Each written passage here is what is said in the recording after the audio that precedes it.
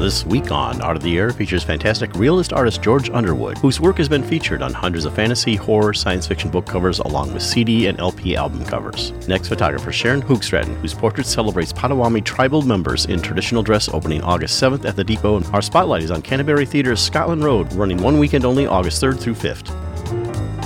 Express yourself through art and show the world your heart. Express yourself through art and show the world your heart. You're in the know with Esther and Larry. Art on the air today. Stay in the know with Larry and Esther. Art on the air our way. Express yourself through art and show the world your heart. Express yourself through art and show the world your heart. Welcome. You're listening to Art on the Air on Lakeshore Public Media, 89.1 FM, WVLP 103.1 FM, and WDSO 88.3 FM. Our weekly program covering the arts and arts events throughout Northwest Indiana and beyond. I'm Larry Breckner of New Perspectives Photography, right alongside here with Esther Golden of The Nest in Michigan City. Aloha, everyone.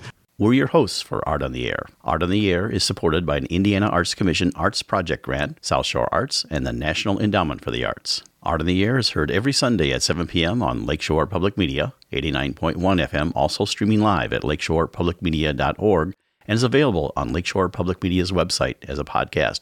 Also heard on Friday at 11 a.m. and Monday at 5 p.m. on WVLP 103.1 FM, streaming live at wvlp.org, and Tuesdays at 4 p.m. on WDSO 88.3 FM. Our spotlight interviews are also heard Wednesdays on Lakeshore Public Media. Information about Art on the Air is available at our website, breck.com/AOTA. That includes a complete show archive, spotlight interviews, plus our show is available on multiple podcast platforms, including NPR One. Please like us on Facebook, Art on the Air, WVLP, for information about upcoming shows and interviews. I'd like to welcome back to Art in the Air Spotlight from the Canterbury Summer Theater, and they've had a great season all this summer. We'll talk a little bit about that. Ray Scott Crawford is the artistic director, so he's going to tell us about what's going on, and the final show that they have coming up is called Scotland Road. Ray Scott, welcome back to Art in the Air Spotlight. Well, it's great to be here. Yeah, hi, Esther. It's good to see you, too. I was with you earlier in the year. In the summer. It's great to see you, Ray Scott. Well, you just finished kind of a fun show called The Honky Tonk Angels that closed on the 29th. But tell us a little bit about that. That was like a musical review, really. It was. It's a tribute to all of the grand women of country music. So Dolly Parton and Shania Twain. You name it. Anyone you can think of.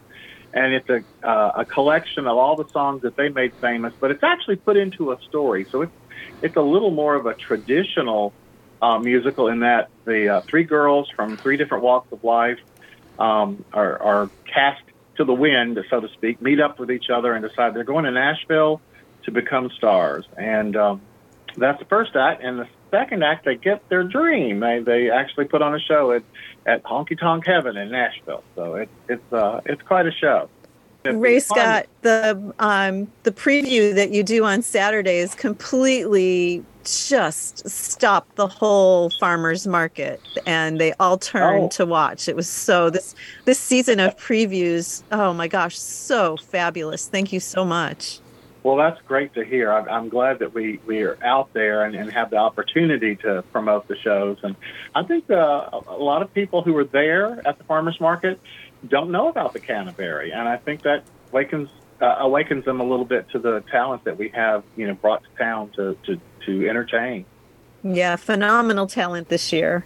Like the harmonies are it's sad you missed them if you didn't get to see Honky Tonk, because the harmonies were great. Can attest to that. And Canterbury's been there for a long time. It's doing things and everything. It's just been a mainstay there in Michigan City. But you have another show coming up for just one weekend only. Tell us a little bit about that. Right. It's called Scotland Road, and that's a reference to a part of the Titanic that went from one end of the steerage, the third class, to the other end. And it is a mystery, thriller, psychological drama about a woman who is found on an iceberg in the early 90s. and she only says one word, and that's Titanic. Well, the descendant of John Jacob Astor, who of course died on the Titanic, his child was just unborn at that time, survived with the mother, and his great-grandson, John Jacob Astor, whatever number, brings that woman into an observatory, sort of a makeshift sanatorium space. He's going to disprove her. That's his goal, is to disprove her, because she's getting a lot of attention. And he hires a professional psychologist to see to her needs, her medical needs, and what have you. And the show is about the unraveling of the stories, but what the show goes through and takes us through is everyone's unraveled. There's also the last surviving before her survivor of the Titanic is brought in to question her too. So it's really it's an interesting look at that legend, for want of a better word, and the mystique and the mystery behind the Titanic sinking. And there is a connection to Michigan City. I've learned this, that one of the survivors was actually on her way to Michigan City, and after she survived, she was detained in New York for a little while, but within a month, she was in Michigan City for her wedding, and she married and lived in Michigan City for a number of years, a couple of decades. And then she eventually moved on to Dearborn, Michigan, where she's buried now. But her address was 300-something Washington, which we know, Esther, is just up the road from us. It is. Yeah, so I thought that was a really interesting tie-in. Yeah, I had never heard that. That is phenomenal. Hey, Ray Scott, I have a question. Can you talk about the process of discovery of plays, especially when they are not commonly known like this one? Well, this one is chosen by Bossier Parish Community College. I bring the troupe from my college where I teach up in the summertime, at the end of the summer, to do the last show of our season. They get a professional opportunity, and the Canterbury gets a rest. The resident company at this airing will be gone, the one that was there all summer. This is a new group of people that come in to do this show. We've done this for 18, 19 years. So this particular show is the last show of the Bossier Parish Community College's year's season. So it's sort of selected, early on. We'll select it soon. Then after that, David Graham, who is the Associate Artistic Director, and I get together with members of the board, and we throw out shows that we think we want to consider based upon the size, scope, and cost. We can only use a company of about, maximum 6, 7, 8 actors. And so we have to find shows that fit that and that we think we can cast. Also, that will bring something that we think our audiences will enjoy. We usually try to do a drama, maybe a mystery, a comedy, and we always have at least 3 musicals of some sort. Well, we only have a few moments left. Tell us about Scotland Road, dates, times. August 3rd and 4th at 7 o'clock, August 5th at 2 o'clock in the afternoon. It's a matinee. That's a Saturday matinee. The number at the theater is 219-874-4269. You can go to canterburytheater.org to purchase tickets as well. That's Artistic Director Ray Scott Crawford, Canterbury Theater, Scotland Road, August 3rd through the 5th. Thank you for coming on Art in the Air Spotlight. Yeah, brilliant. Thank you, Ray Scott. And a Spotlight Extra, the Depot Museum and Gallery, in conjunction with Memorial Opera House, presents Film Fest at the Crossroads, featuring films about Northwest Indiana, August 10th at 6 p.m. Information can be found at memorialoperahouse.com. Art on the Air Spotlight and the complete 1-hour program on Lakeshore Public Media is brought to you by Macaulay Real Estate in Valparaiso, Olga Patrician, Senior Broker. This past week, we lost one of the greatest interpreters of the Great American Songbook, whose 80-year career received worldwide accolades, including 19 Grammy Awards, one as recent as 2022 for Best Traditional Pop Album, and garnered fans that spanned the generations. Art on the Air celebrates the life and legacy of Tony Bennett, who quietly passed away this past week. He was 96. I left my heart in San Francisco,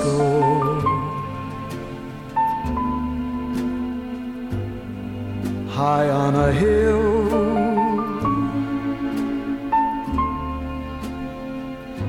it calls to me.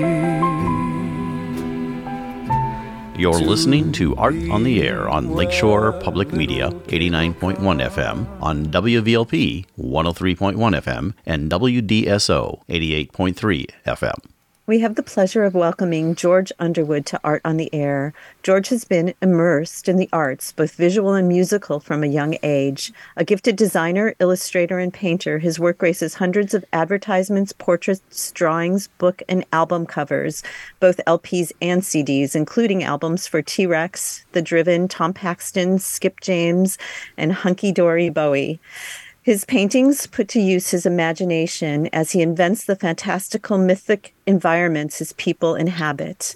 George's paintings are in many private art collections. His most recent solo exhibit has just completed its run.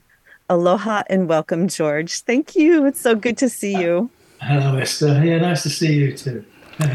Well, George, how we always like to start our interviews is giving our audience a chance to get to know you, talk about your origin story and everything, like where you grew up and all your early art influences as we get into the, discovering more about you. How we'd like to say is how you got from where you were to where you are now. So tell us about yourself.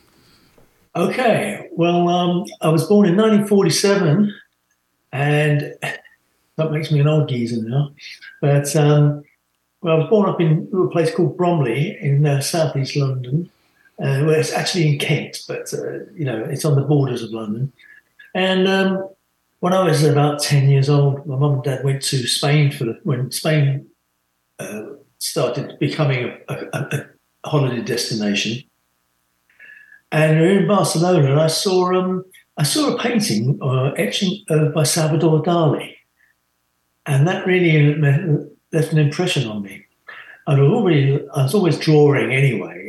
But that was, I would say, my first sort of influence and stroke impression that sort of started me thinking, should we say, in a more esoterical way than I was before. Anyway, that's an early start. Then I went to art school and didn't learn much there actually, because I was always playing in a band. Doing music, so I ended up well, in fact, the course I was doing was a graphic design course anyway, so I wasn't really that keen on it. And I used to paint for myself anyway, on the side, doing bits and pieces.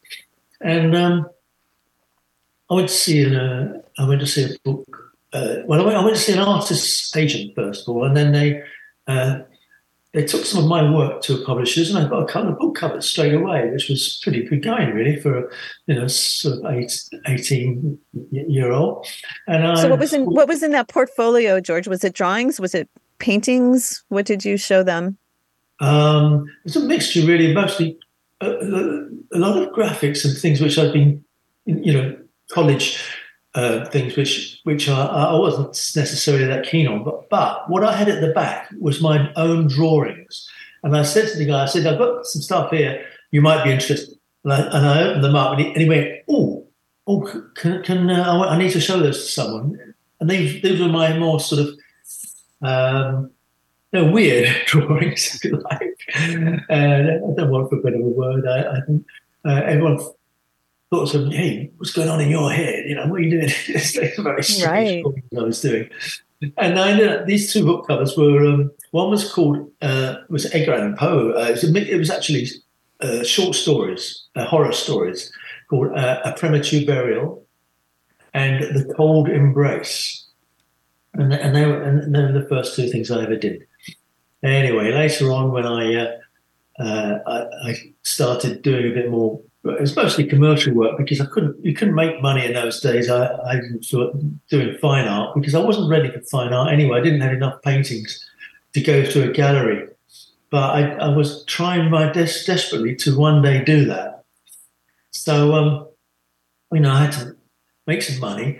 So I did lots of book covers and record sleeves and things like that. But the time came in about 1971 when I decided to go from acrylics and watercolors and drawings to oil painting, and that was when I sort of found a completely different medium which suited my style, and I immediately found a kindred spirit in that medium, and I've been painting in oils ever since. And so the first things, were they just like pen and ink drawings, or before I did oils, really? Yeah, before oil. Yeah, and I used to do is like pencil drawings. I mean, like the first album cover, it was "My people were fair and had sky in their hair, but now they're content to wear stars on their brow." That's the title, one of the longest titles in music history, by Tyrannosaurus Rex, they were called then. They shortened it down to T-Rex later on. Mark Bolan being the main singer of that. You may have heard of them.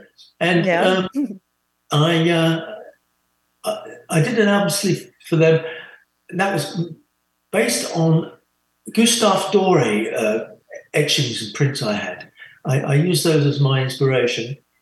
And that was a pencil drawing, but then I put Indian inks, transparent inks on top. So I'd fix the pencil drawings, then put inks on top. So it seemed to work okay. But did they give you any direction other than the title of the album? Were you given complete artistic license? Well, when David Bowie actually was instigated he said he rang me up and said, "I've got a friend who's got this album coming out, and I think you'd be good for the sleeve." So I went up to town and met David with Mark, and Mark's girlfriend, and Tony Visconti, the producer, sat in Tony's flat, and I could see that Mark was very cosmic, man. It was all very, very cosmic.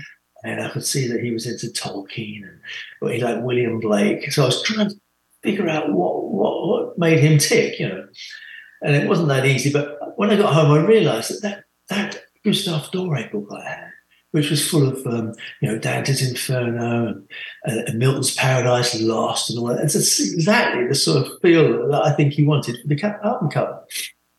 So that worked all right, And I went on to do other album covers after that. And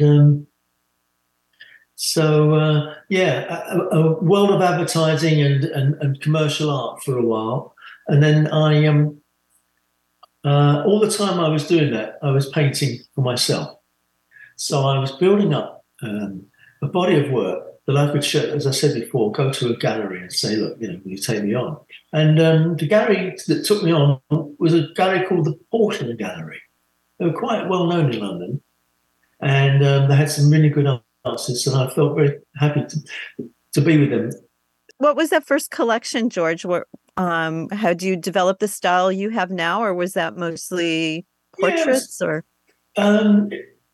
I had some mythological creatures in there. I had all sorts of things, really, yeah. And I tend to do a lot of faces, portraits, yeah, and they're usually made up rather than, people that exist. And so that was good. I had 2 or 3 exhibitions with them, and slowly built my name up, and then the gallery folded, and I went. Well, it's still around. They're called the Portland Painters now, but it's only online. I went to another gallery in the Cotswolds, which is a lovely. It's you may have heard of it in England, and yes. It's called the Foss Gallery, and I've been with them for quite a few years now, and I have a one-man show with them every other year. And I think you mentioned earlier, it's just finished my show, in fact, and a lot of work, and I've sold quite a lot, which is nice. Yeah, I've got a bit of a fan club up there, I think. People that have bought more than one of my paintings, so that's cool. In your biography, you described the school as like a fantastic realism, and tell us, describe that, since unfortunately this is radio, you can't really, but describe that, and then how that style has evolved work. I see that at one time you used models, and now you just work from your imagination. So tell us about that process. Yeah, well, I think I was talking about the Viennese School of Fantastic Realism, which was big influence on me when I was painting. It was the head of that school was Ernst Fuchs, who's unfortunately not with us anymore. But he had a style of painting which was very much traditional in the Renaissance, traditional classical way of painting, which a lot of those skills have been lost now over the years, you see. And I kind of like that feel that it was modern contemporary, but in an old-fashioned way, if you know what I mean. I can't explain exactly right, but the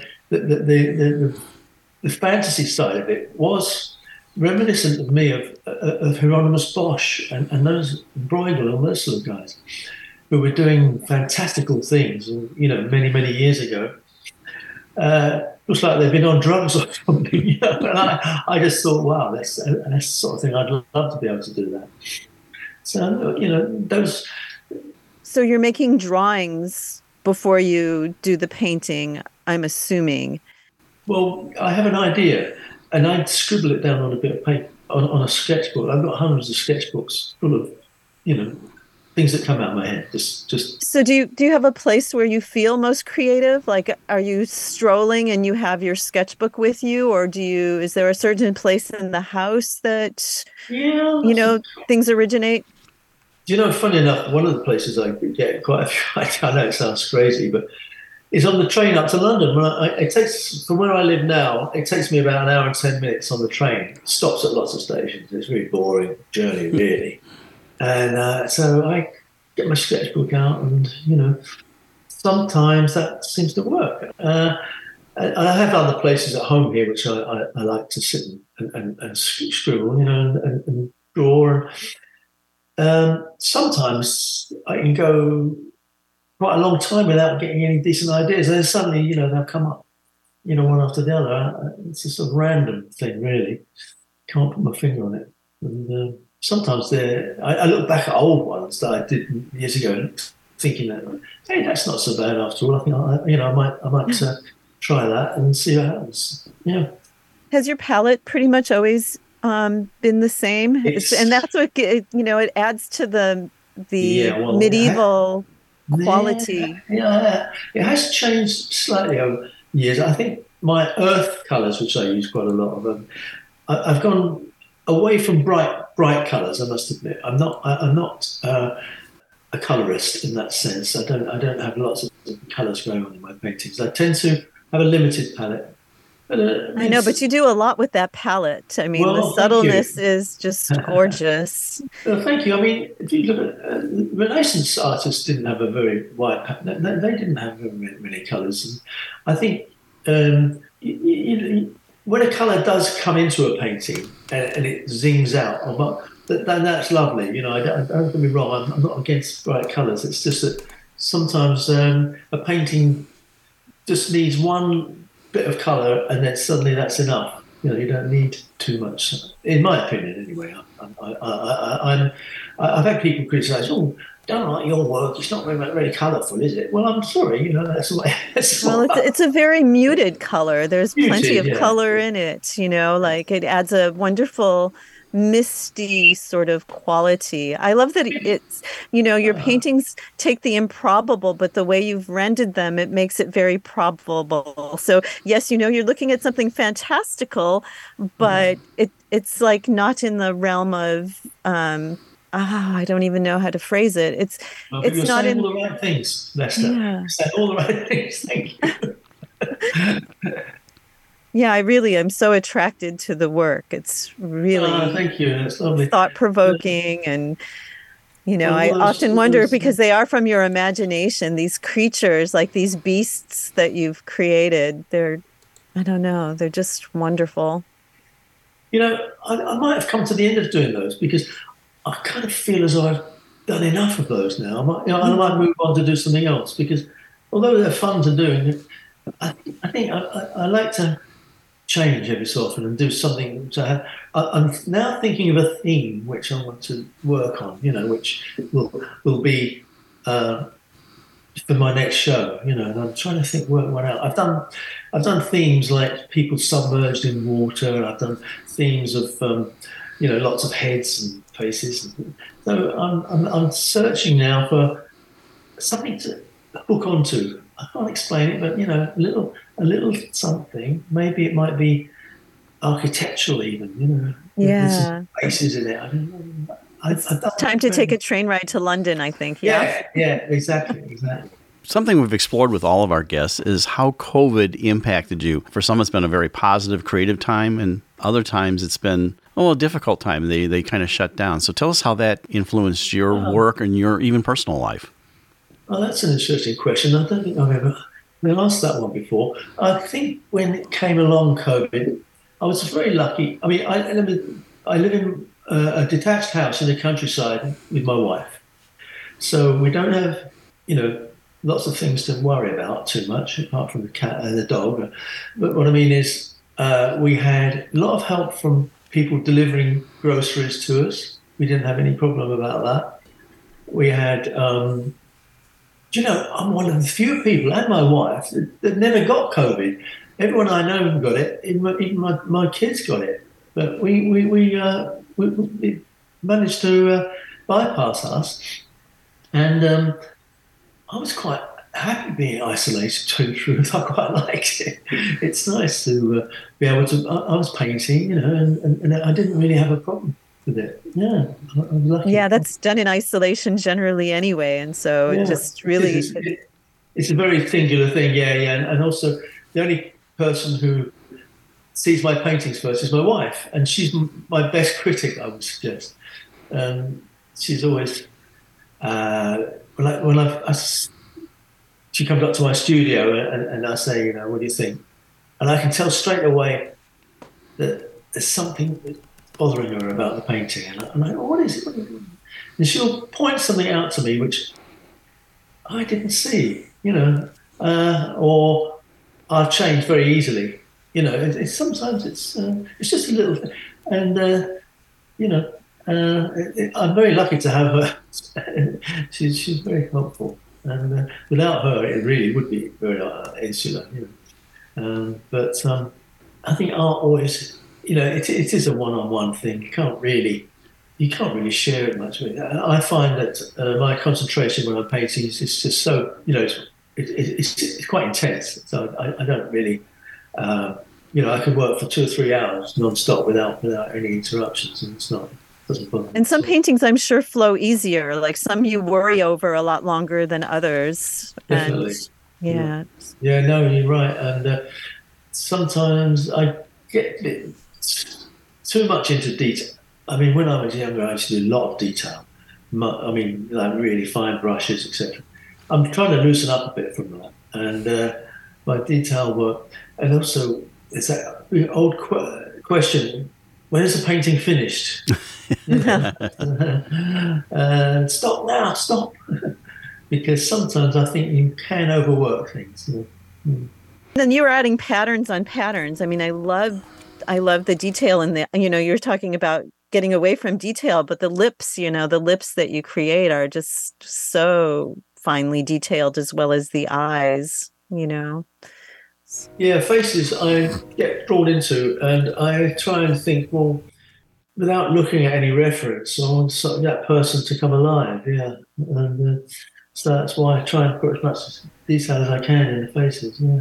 The patterns in the hair and the armor, and it's just. Well, armor is another thing, theme that I was onto for quite a long time, and I still like armor. I look at Velasquez paintings, and there's a black armor with gold, and in the National Gallery in London, I'm very lucky to have amazing paintings to look at if ever I'm, in London and want to kill.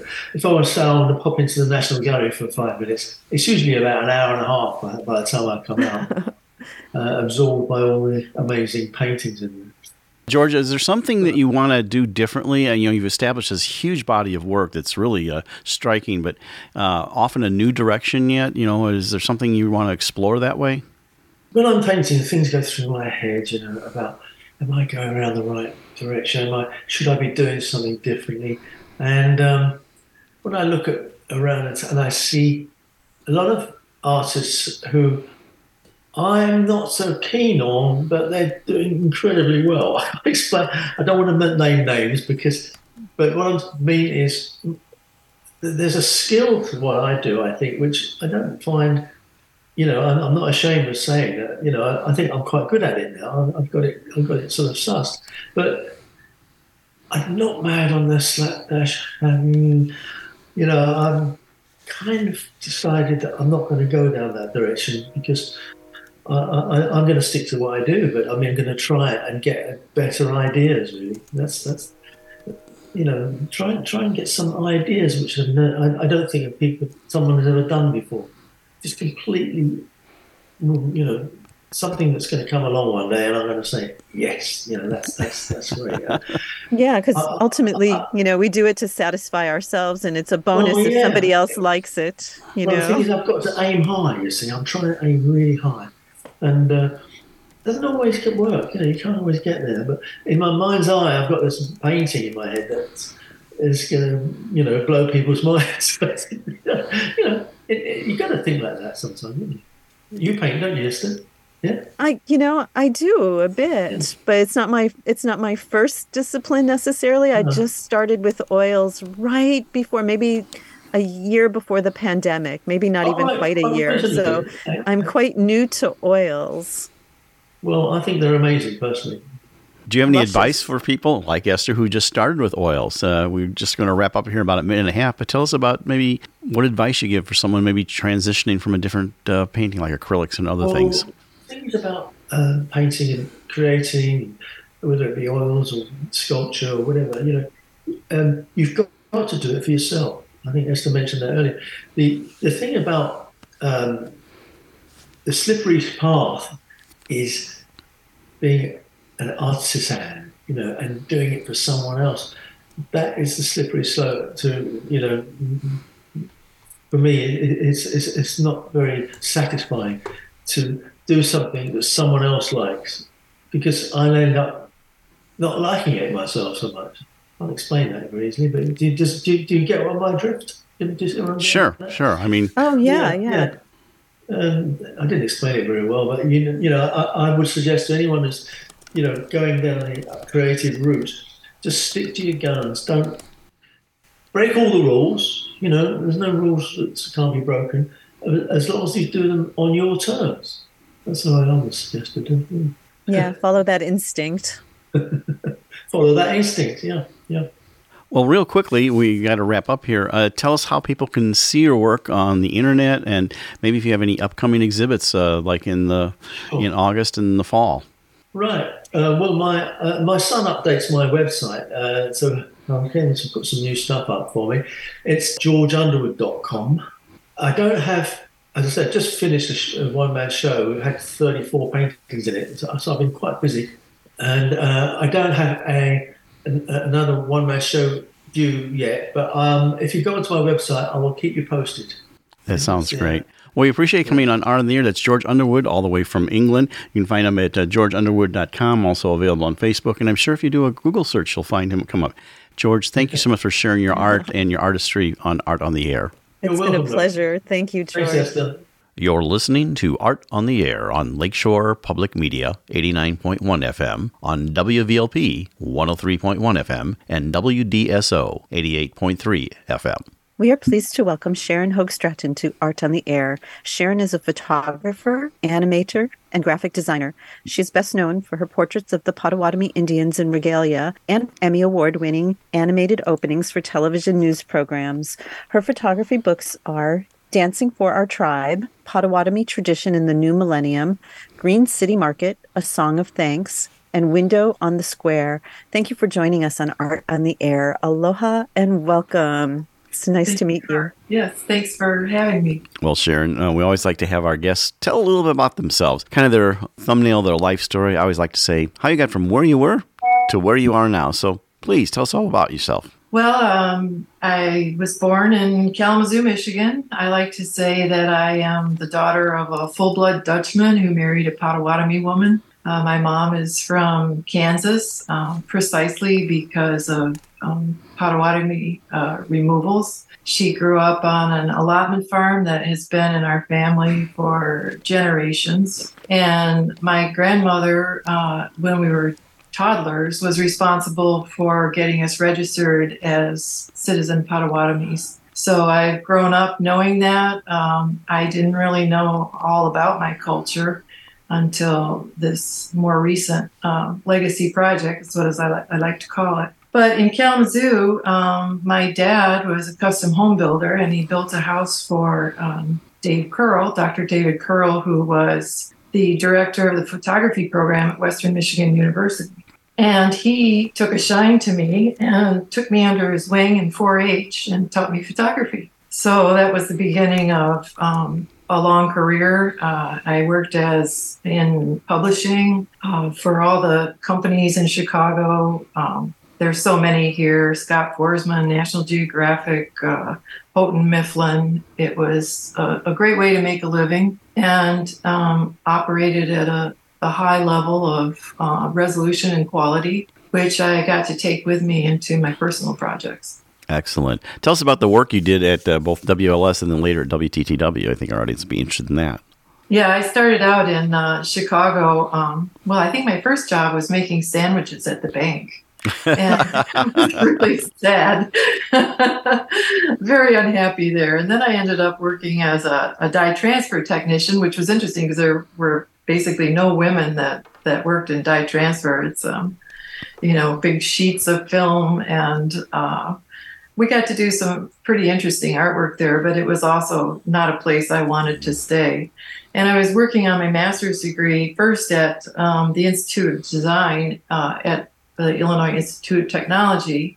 And to be perfectly honest, I ran out of money, so I kind of quit for a while. And then I went to the University of Illinois and studied graphic communication, where I got a master's degree in graphic design and worked on animation. So that sort of took me forward. I remember sitting in at Sears Tower, actually. We were doing a graduate school show exhibition, and talking to a friend and with my head in my hands because I was still doing dye transfers, and saying, I got to get a new job. And he said, there's an opening at WLS. And I'm thinking, that's never going to happen. But I struck gold. I got a job there. I worked there for a few years and then transferred over to WTTW, which is our PBS affiliate. WLS was the ABC affiliate. And in both places, I did animations that were nominated for Emmy Awards. I got 3 nominations and 2 wins. So that was really a career highlight. Exciting. Yeah, it was a lot of fun. But after that, I took leave, and I had 2 children, and I just didn't want to go back to that. So I started producing my own films for children, and had some success at that. And then again, the technology changed, so I ended up going back to still photography and working in publishing. Take you back to childhood, actually. You talked about how you really learned about the Potawatomi side doing these photographs, but did you spend any time with, how was the time spent between your 2 sides of the family? Did you spend much time with your mother's side of the family? Yeah, we went. What was your childhood like? We went all the time to Kansas. I was really close to my grandmother, and I later worked in Kansas City after I graduated from my Rochester Institute of Technology and got my bachelor's in photography. I worked for the National Weather Bureau in severe storms in Kansas City, which the coolest part of that job was I had an ID that said Space Division. I really liked that. Other than that, it was pretty dull too. But it let me also visit my grandmother a lot. And she got in a lot of trouble for registering us because, it wasn't exactly a social asset to talk about being Native American. And her sister, who was a delightful, wonderful woman, was furious with her because she said it's nobody's business that we're Indian. But she put it through. And I was probably in 2nd grade the first time we got a per capita payment. And it was like $200 and some dollars. So, 4 checks for $200 came in like 1961 or something. I mean, that was a lot of money in those days. Oh, yeah. And my poor Dutch dad, he got nothing. But my siblings and I, we all got checks. And my mom likes to say that's when everybody started to remember their Indian blood. That was just her point of view, I'm sure. So we always I took pride in it. There wasn't a lot going around me that I understood or participated in, and I was not involved enough to feel comfortable when I went in 2010 to Oklahoma. I had a little imposter syndrome going on, and I had to find my way into that community. And maybe that's been the most rewarding part of this project is I'm part of many Potawatomi communities now, and I really am honored by that. Before we continue on that, I'd like to go back to some of the children's animations that you made. What's the story content that you did with those? I mean, and are they available to be seen anymore? Actually, I think they are. I haven't looked in a while. The Midnight Ride of Paul Revere, that was really, really something. And last time I looked, it had something like, it's just a trailer. These are all owned by, I don't know. I worked for Coronet Films. You probably remember those as a kid, those. Oh, yeah. Yeah. And then they were bought out by Simon & Schuster. So I don't know who owns it now, but there's something like 60,000 views on that thing. And it was a lot of fun. And again, my grandmother, she grew up in the sticks, right? I mean, they were very capable people, but there was only so many resources. And when I told her I was doing the Midnight Ride of Paul Revere, I had been working on the film for months, right? And she just rips into the poem and she knows it from front to back. I mean, she had a mind like a steel trap. And I still couldn't quote it to you, but we did Continents of the World, the boyhood of George Washington, the boyhood of Abraham Lincoln, just things like that. Continents of the World, I think, got some kind of award at the Birmingham Children's Film Festival. And yeah. And then when you branched off on your kind of films, did you do, you said you started to do your own film? I was a producer for those films. I was working as an independent producer for Coronet. Oh, right. Yeah, they hired me freelance. So getting into still photography, what was the transition to do that? Like, you obviously had the skills in terms of composition and things like that, but moving into that, what brought you to still photography, equipment-wise and otherwise? Well, I had a good friend, a really talented man, Don Larson. He had been the design director at WTTW, and he drifted from there into publishing. And, I've always worked in large format. I did very little 35 millimeter work. Large format, medium format. I use I'm saying this because I know you like photography. Pentaxes and Sinar 4x5. So around 2003, I had been working for Houghton Mifflin, McDougall Littell. They were related companies in Evanston. And they wanted to go digital. And they said, either you go digital or we have to find another photographer. And the beauty of the kind of work I was doing is I didn't have to find a day at a time work. These would be long programs. So I'd get 2 or 3 months of work out of a history project or a math project or whatever, at all levels from early childhood to high school. So I decided that if I was going to go into digital, I wasn't going to do it. I don't know if you remember what digital was like in 2003. It was these strange little cameras that cost a fortune and did nothing. And right in 2003, Phase One brought out this amazing back. And it's going to cost, it could go right on the back of a Sinar. So that's where I started. It was $36,000. Oh my gosh, yes. Yeah, in 2003. I'm like, how am I going to do this? And I got lucky because my client was committed to this too. So what they did is they fronted me the paycheck for the work I'd be doing. And then I worked like an indentured servant until I paid off. But it was really a good thing for me because so many other photographers had to really go out on a limb for that, right? And then, of course, along the way, that technology didn't, even though that was the leading edge, it didn't hold up. So there were 2 or 3 $10,000 upgrades along the way. But in the end, I had such an amazing camera setup, a Hasselblad with a Phase 1 back, and that's what I took into my personal projects. You're listening to Art on the Air on Lakeshore Public Media, 89.1 FM, on WVLP, 103.1 FM, and WDSO, 88.3 FM. Yeah, and you do any 35 millimeter at all?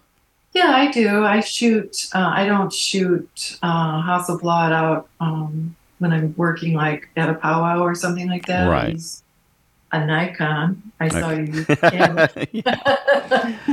I've always been a Nikon girl, even though I love that big white lens on the Canon. But because you really know it's a pro. In fact, when you look at the sideline at sports events, you see almost all white lenses. You know, okay, those are all Canon shooters. Though Sony now is introducing a white lens too. But yeah.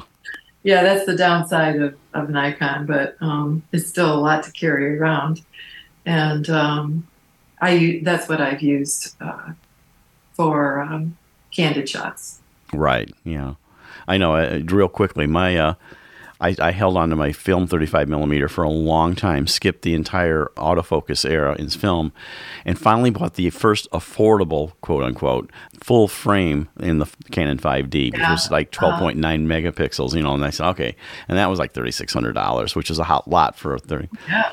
But yeah, I know. And now I still have a 5D SR, which is a 50 megapixel that I use for wildlife photography and everything. So, well, you know, I'm going to just digress here a second because you know photography. But so my Nikon is, it's 2010 now, but it's 24 megapixels, and the Hasselblad with the Phase 1 is only 20 megapixels. Right. And yet, one is CMOS and one is CCD. Right. And if you blow those two up and put them side by side, the Nikon should look better, and it's not close. And that's what you get to see when I do these exhibitions in nearly life-size canvases, that just the quality of the imagery is completely different from CMOS. And I believe even Phase 1 is now abandoning CCD, but yeah, I think everyone went to CMOS, and Canon actually, even though Olympus developed it, Canon was one who pioneered how to use it with a digit processor to make it work. And because CCD's been around for a while, as you know, for video and everything, but also not all pixels are the same. You can get these little tiny pixels, you know, embedded on a little tiny sensor.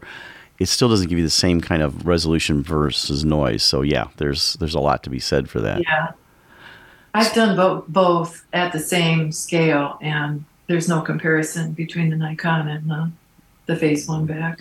Well, let's talk about your work. You know, we'll talk about your exhibit that's coming up locally, but tell us about how you got into recording, what the images are like, the themes that you have involved with Native American culture, especially Potawatomi. Well, it all started in 2010. We have a database at Citizen Potawatomi Nation about, you know, what your career field is and whatnot. And somebody called me up in 2010 to ask if I would bring artwork down for a family reunion festival because he saw that I was a photographer and they were building this art side to the festival. And I said, well, I don't really have anything I want to bring down, but what if we start something new? And that, of course, had to go through proper channels and get approval. And so that would have been June of 2010.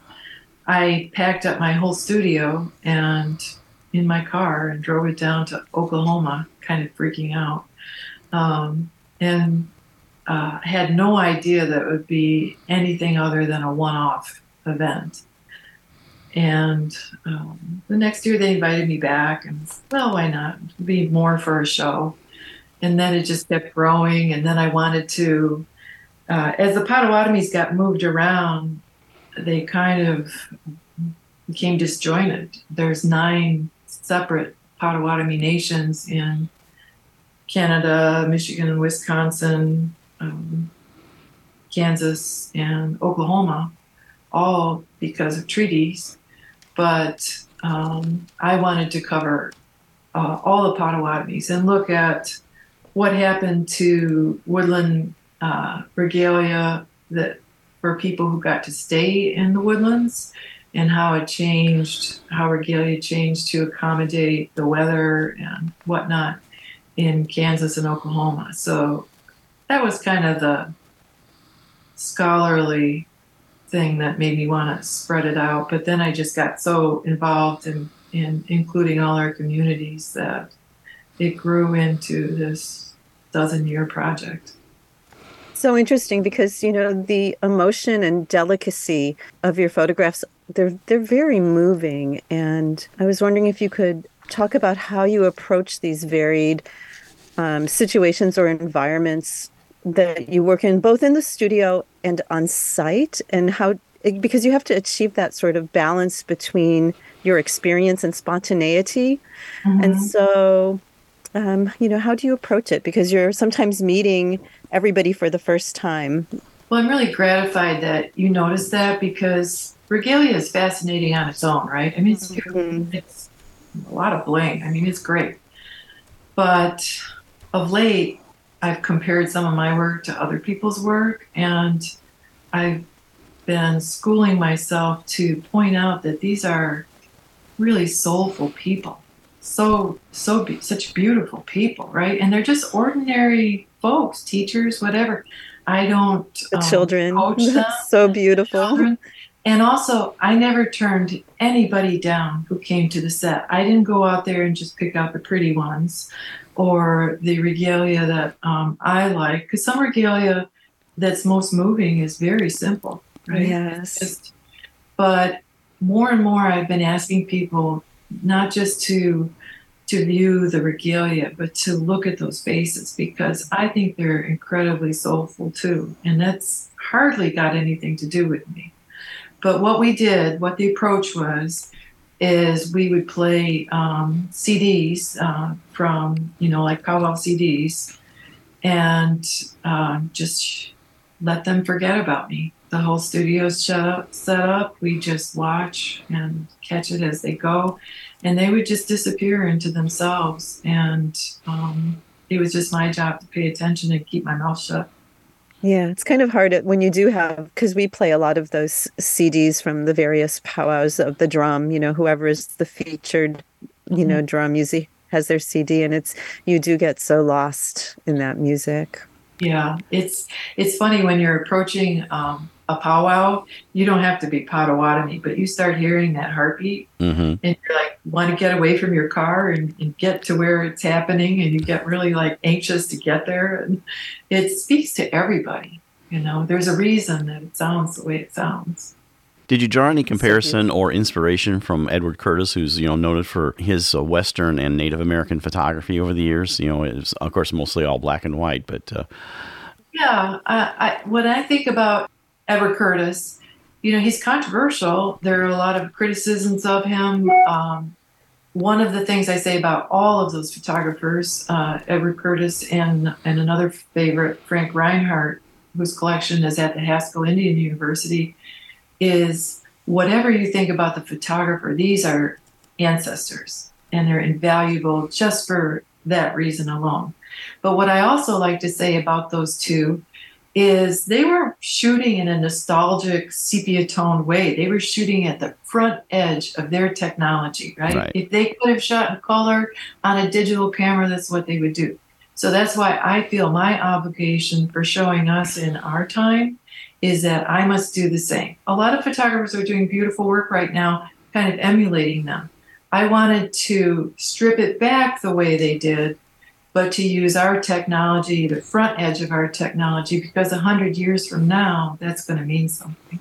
Sure. It's so true, because the colors and the textures just really shine through. And it is right now, this is what you're looking at. And even the, we like that stoic look, right? But a lot of that was about these long exposures. So It's easier to hold a stoic expression than to be laughing or smiling. So I don't shy away from those in my work. If that's what's happening, we have the technology and speed to do that now. Well, Sharon, we're about a minute and a half away from where we're going to be. Why don't you tell us about the exhibit that you have coming up at the Depot, information about that, and what people can expect to see? Well, I think we're going to be hanging the almost life-size canvases. I printed these myself, and it gives you a chance to really peer into these images in a way that you can't in a smaller print or in a book. I love the book because it will last 100 years and the show will last a month. But I hope people can come just to really kind of experience it on almost a one-by-one, one-to-one basis. And we're also going to have some things there that are about regalia, some, I don't want to say artifacts because that kind of harks back and they're all very current, but a lot to see besides the prints. And the book will be available. Of course, I should mention that. Oh, sure. And that's going to be on August 11th, Friday at the Depot, which is at Broadway and US 12 in Beverly Shores. And you'll be making a presentation on Saturday, August 12th at the Michigan City Library from 2 to 4 p.m. Well, Sharon, we appreciate you coming on the show, explaining your Indigenous photography that's important. Sharon Hoogstraten, thank you so much for coming on Art in the Air. Yeah, it was delightful. Thank you. I really appreciate the chance to talk about it. We'd like to thank our guest this week on Art on the Air, our weekly program covering the arts and arts events throughout Northwest Indiana and beyond. Art on the Air is heard Sunday at 7 p.m. on Lakeshore Public Media, 89.1 FM, also streaming live at lakeshorepublicmedia.org, and is available on Lakeshore Public Media's website as a podcast. Art on the Air is also heard Friday at 11 a.m. and Monday at 5 p.m. on WVLP 103.1 FM, streaming live at wvlp.org, and Tuesdays at 4 p.m. on WDSO 88.3 FM. Our Spotlight interviews are heard every Wednesday on Lakeshore Public Media. Thanks to Tom Maloney, Vice President of Radio Operation for Lakeshore Public Media, and Greg Kovach, WVLP's Station Manager. Our theme music is by Billy Foster with a vocal by Renee Foster. Art on the Air is supported by an Indiana Arts Commission Arts Project Grant, South Shore Arts, and the National Endowment for the Arts. We'd like to thank our current underwriters for Lakeshore Public Media, Macaulay Real Estate in Valparaiso, Olga Patrician, Senior Broker. And for WVLP, Walt Breidinger of Paragon Investments. So we may continue to bring you Art in the Air. We rely on you, our listeners and underwriters, for ongoing financial support. If you're looking to support Art on the Air, we have information on our website at breck.com/AOTA, where you can find out how to become a supporter or underwriter of our program in whatever amount you are able. And like I say every week, don't give till it hurts. Give till it feels good. You'll feel so good about supporting Art on the Air. If you're interested in being a guest or send us information about your arts-related event or exhibit, please email us at aota@breck.com. That's aota@breck.com, or contact us through our Facebook page. Your hosts were Larry Breckner and Esther Golden, and we invite you back next week for another episode of Art on the Air. Aloha, everyone. Have a splendid week. Express yourself through art and show the world your heart. Express yourself through art and show the world your heart. You're in the know with Esther and Larry.